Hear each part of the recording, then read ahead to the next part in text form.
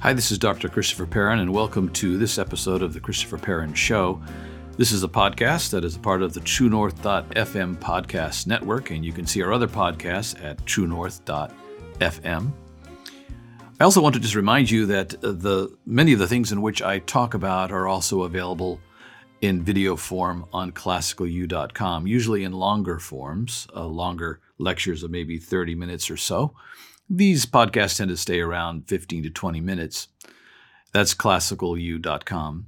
Also, if you want to follow my writing, I'm often writing on some of the same topics that I speak about on this podcast. You can follow me at christopherperrin.substack.com. Today, I want to continue our conversation about the four cardinal virtues and address the cardinal virtue of justice.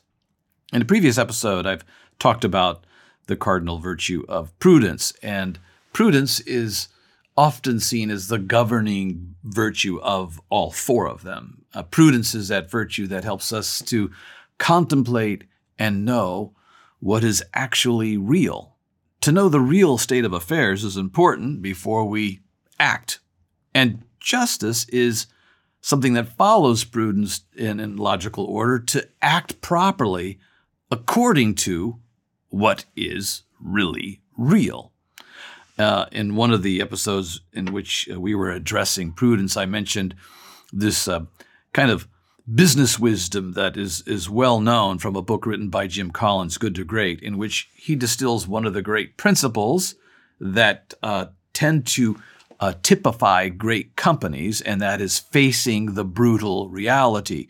Great companies and great leaders of companies are willing to face squarely the real situation that the company faces, to know it deeply and well, so that the actions that that company would take would follow on that clear perception of the market conditions, the company's conditions, etc.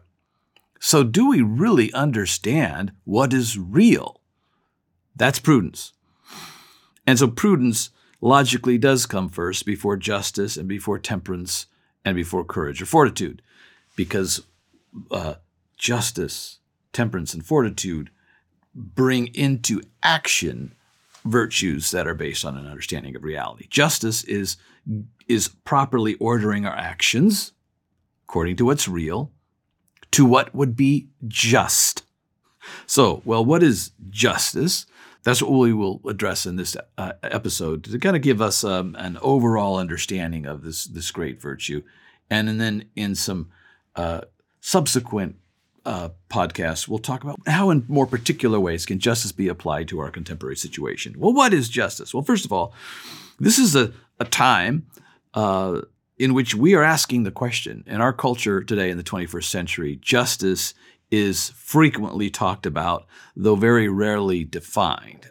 Do we know what justice is? No justice, no peace. Social justice. People have some certainly experiences with injustice and cry out for justice. Even children can clearly perceive when things are not fair. So two children of the same age sitting at the table, dessert being served, 3 cookies to one and 1 cookie to the other. Well, this is certainly not a fair distribution. This is not just. And even those 3-year-olds can perceive a kind of injustice at this point. This is a time where people are claiming rights. There's much talk about human rights. There's a time when there is war always seemingly going on around the world. And what is a just war? Is it just that Russia has invaded Ukraine or not? Is it a just war? War crimes. What about following unjust commands from illegitimate authorities or unjust or unlawful authorities? What about capital punishment? What about equal rights for, and then fill in the blank, equal rights? People are claiming rights for all kinds of new classifications and designations. Animal rights, plant rights.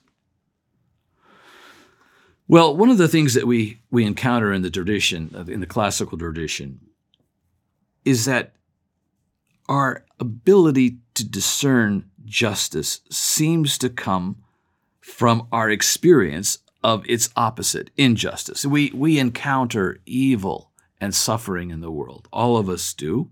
We observe it in others. We experience it ourselves. So this is one of our frequent and troubling experiences to encounter some form of evil and suffering, some injustice. In fact, this is what Aristotle says. The many forms of injustice make justice clear.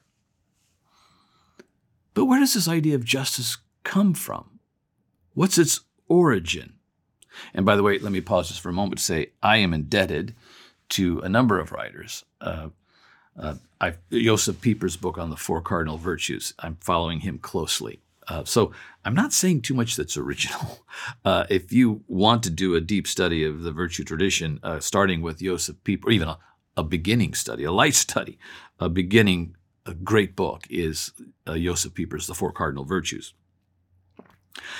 Justice, nonetheless, we seem to know what it is, but it can be described in various ways. And in the tradition, there are a number of ways we describe justice.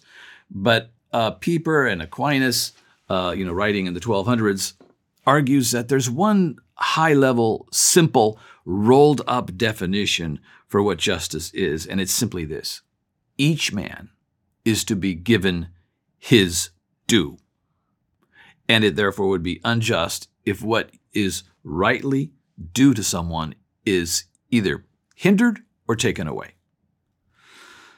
Each man is to be given his due, and therefore it's unjust if what is due is withheld or taken away by some other person. We see this idea of each man is to be given his due, each human being, each woman is to be given her due, is in Plato and Aristotle, Cicero, Ambrose, Augustine. It was enshrined in Roman law. It's well known. Justice as well, according to Thomas, has to be a habit in order to be a virtue. If you don't act justly, then, you don't have the virtue of justice. You might have a decent concept of justice. You might know what it is. You might be able to articulate this definition of justice, giving each person his or her due. You might know the varieties of injustice as well. But if you don't have virtue as a habit, then you don't embody justice, and you're not a just person. So Thomas says this: justice is a habit whereby a man renders to each one his due with constant and perpetual will. So, are you a just person? Do you endeavor to give to each person his or her due with perpetual, constant will? Do your students, do they even know that this is what justice should be? Augustine writes that, showing some other shades of meaning to the word justice, to the concept of justice, that is establishing justice is the order among things. To establish order among things properly placed with proper emphasis, proper distribution, this is justice. And as we'll see in a subsequent episode, there is a distributive justice of properly distributing goods to those, and there is a retributive or punitive justice in which when people deserve punishment for unjust acts, that should be meted out as well. Distributive and retributive justice. Augustine writes as well, justice is that ordering of the soul by virtue of which it comes to pass that we are no man's servant, but servants of God alone. This idea that what the Christian owes is primarily service to God, to be not obligated to man, except only first being obligated to God alone. So you can just see there, I'm just citing that as Pieper does to remind us that there are some other shades of justice, but you can see the relationship to giving to each according to his or her due. But what is each man's due? If it's true that we should give to each what is due, then what is actually due? This question arises, of course. And how does anything come to belong to a person anyway? How does it come to be that I would be owed anything? People ask this question, and why is everyone else obligated to give this thing to me? So, for example, what am I due as a human being? I would say that, as the Declaration says, I should be able to pursue my own life and pursue happiness and liberty. So if somebody hinders me from, say, choosing what kind of work I want to pursue, I would view that as an infraction of liberty, and I am due the freedom, the liberty to pursue different kinds of work. And I would, if someone tried to prevent me from pursuing a particular kind of work, I'd view that as unjust. Well, how is it that everybody should be obligated to not hinder me from my vocational choices? How is it that obligation has come upon you to prevent me from trying to work in classical education and publishing? We read, "If the act of justice is to give each man his due, then the act of justice is preceded by the act whereby something becomes his due." This is Pieper writing. In other words, justice is something that comes second, after a realization that there is a right for justice. This rights come before justice. I seem to have, first, a right not to be hindered to choose what kind of work I want to do. Secondly, everyone is obligated to not hinder me. And of course, I am obligated not to hinder you from the vocational choices that you would make. But there seems to be a preceding, pre-existent right for you to pursue unhindered your vocation. Where does that come from? How would you answer that question? How is this the state of affairs? On what basis? By what standard? By what grounds do you claim that you have this right? Just your mere assertion? Well, the answer in the classical and Christian tradition is creation, that we are created beings, and that there is a creator over us who embeds these rights into our existence as human beings. Now, Pieper writes, and quoting Thomas Aquinas, that creation itself, however, is not an act of justice. It's a free gift that we've been created. We didn't choose to be here. Here we are. There's some surprises that come being born into this world. Even Chesterton says your parents appear like brigands from behind a bush. You mean these two people are my parents? And he says every face is like a face out of a fairy tale. Some of these adventures are challenging, but good and blessed too. But it's a gift. Creation is a gift. You are a gift. So it's not an act of justice, but it's a gift. And therefore, the rights seem to be embedded into our created being and into creation itself. Now, others have thought about this. Aquinas said this has been written about for centuries. But if someone is not a theist, if someone is not in the Christian tradition, if someone doesn't believe that the universe and this earth was created and that we're created beings, then by what basis can you ground human rights of any kind? Where do they come from? How do you ground them? How do you give them authority? Why should there be any obligation if there's no God and we're not created? Well, a really bright agnostic or atheist lawyer who's written a lot of books, Alan Dershowitz, actually writes a pretty interesting book about this. It's called Rights from Wrongs, a Secular Theory of the Origin of Rights. And this was published in 2004. And he's trying to base human rights in something other than God, other than nature, logic, or law, and he bases it in our particular experience of injustice. And he wants to say, by trial and error, as it were, we encounter so much injustice that this is how we can know what is just, and we formulate our own view of justice. But it's not grounded in something permanent like creation or even nature. Now, in my opinion, these theories fail. Just trying to formulate a view of human rights based on experience might lead to some similar viewpoints, but it's not stable, and it seems to me it's very weak, and subsequent to some very pertinent and devastating criticism. Why should I do anything if I'm not obligated because of my creation? It could be law, but law itself seems, if it's not rooted in creation, is arbitrary and can change.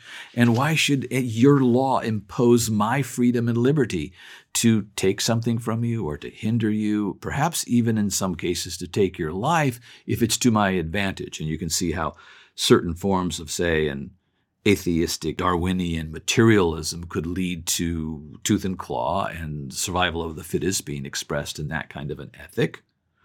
Now, to be fair, most Darwinists, atheist materialists, don't take that view, but I don't think their view is consistent, or I don't think they have a good argument to prohibit others who would choose to act in different ways, to be violent, to take and to hinder, because it does seem to be a logical outplaying of the survival of the fittest.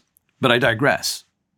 Creation has been viewed in the classical and in the classical Christian tradition as grounding human rights. Aquinas mentions that what can be due to a person can be a thing or an action. So, for example, if you've performed some labor for someone, you could barter, and you could say, I will, plant a garden for you, and in exchange, I would enjoy having some eggs and chickens, and that the bartering, that could be one way of giving a thing to someone as something that is due for an action you perform. But it could also be action for action. I will plant your garden, and you will paint my house. I'm using simple examples, but this translates into very complicated exchanges as well, where we have laws and contracts and written agreements too. But there's also this understanding that you have an action, an obligated action in some cases, to just not do something. But going back to my example, I have an obligation not to hinder you from pursuing with liberty your own vocational choices. And you have that same obligation to me, just not to do something. So sometimes we're obligated to do things, sometimes we're obligated not to do things. Now, another important point in this tradition is to note that when you do act unjustly, the tradition says, starting with Socrates, and we read about this in the Gorgias, that when you do injure someone or act unjustly, you actually injure yourself more than the recipient of your injustice. Now, isn't that interesting? And why would that be the case? If you steal from someone, you deprive that person of something that you have taken. But Socrates would say, you injure your soul, and you do yourself greater harm by becoming a thief. And this would be the case of lying or injuring somebody, any other kinds of acts of injustice, evil, or bringing suffering on someone in various forms. You injure yourself more. And why is this? It's because justice belongs to one's being or soul. It's to be a virtue. And so then to be a thief is to act viciously. That means the opposite of virtue. And therefore, you are diminishing your soul, and this is the greater harm. That's worth thinking about. And if you're a classical educator or a parent, this is worth pursuing with your students and children. What does happen to one? What happens to a person when they habitually engage in, say, thievery or lying or lust or violence? Or a host of other vices? That's worth exploring, and perhaps we will in a subsequent episode. The nature of the thing is something that Thomas pulls out, that there is something about nature that, according to Thomas and many before him and after, are law-like. And so this leads to the doctrine of a natural law. It is a It is a law that we understand from nature and creation that we ought not to steal from one another or take one another's lives. And this is something that leads to, therefore, natural rights. Do you have a natural right, rooted in nature and creation, such that you have the right to live, the right to your own life? Well, this might bring to your mind a famous document, an American document, the Declaration of Independence. And there's an interesting history, because when Thomas Jefferson did the original draft of the Declaration of Independence, he said that we hold these rights sacred and undeniable. Life, liberty, and the pursuit of happiness. He called those sacred and undeniable. And then he had Ben Franklin take a look at his draft, and Franklin said, no, let's not use that phrase, sacred and undeniable. Let's say this: we hold these rights to be self-evident. So Franklin is reflecting on this idea of natural law and natural rights. These are self-evident. They don't need an argument. You don't need any other evidence for this fact that you have a natural right, being a human being born into this cosmos, to liberty and life and the pursuit of happiness, as well as your vocation. Isn't that interesting that that was changed? And then it was also added that these rights were endowed by their creator, that there is a creator God who is behind nature, who created nature, and then therefore who is behind these rights. These rights in the Declaration of Independence are grounded in nature and nature's God, the creator. Now, that doesn't mean it's a Christian God, and so those like Jefferson and others who might have been deists could subscribe to this, but they're still subscribing to something that is also true of Christian theology.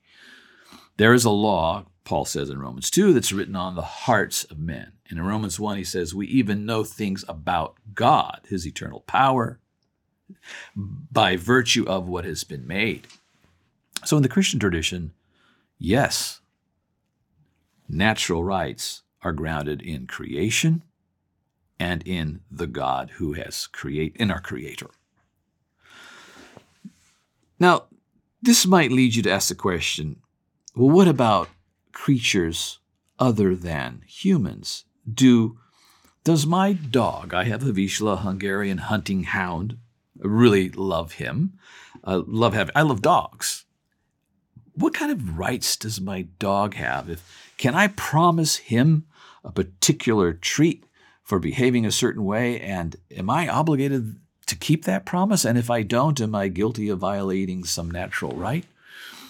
Well, you can see that these kinds of fundamental doctrines, what is a human, starts to emerge as an important question. What are humans qualitatively different than, say, the canine world? And the tradition says yes, because they've been created in God's image, particularly in the Christian and classical tradition, that human beings are set apart to be stewards who responsibly bless and care for creation. And of course, there's also this doctrine of the fall, and humans haven't always done that well. They continue not to do that well, but that is nonetheless the ideal and the calling. So I would want to treat my dog well as a steward, but it seems that my obligation to my dog, to my Vizsla, is different than to my wife and to my neighbor.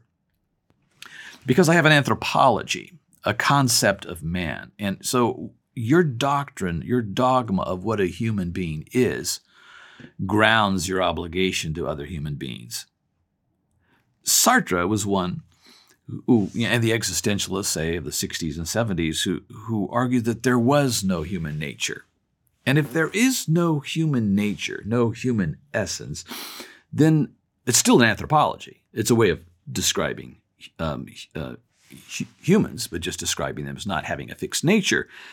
And so if there is, this is Pieper writing, if there is no human nature on the basis of which alone there is an inalienable obligation to man, how can we escape the consequence, do whatever you think is fit with a man?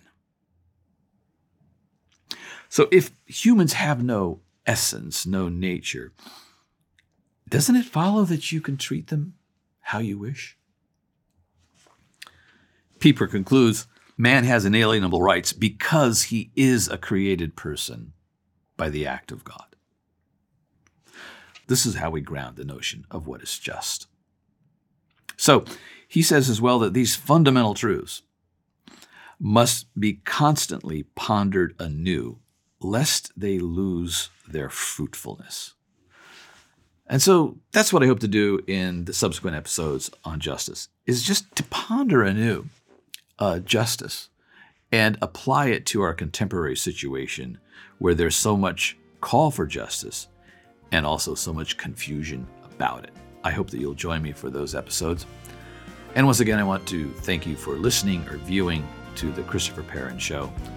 I really appreciate it. Thank you. I'd like to thank you for watching or listening to the Christopher Perrin Show. And to do that, I can give you a coupon code that will give you 10% off on anything that you might care to order at classicalacademicpress.com.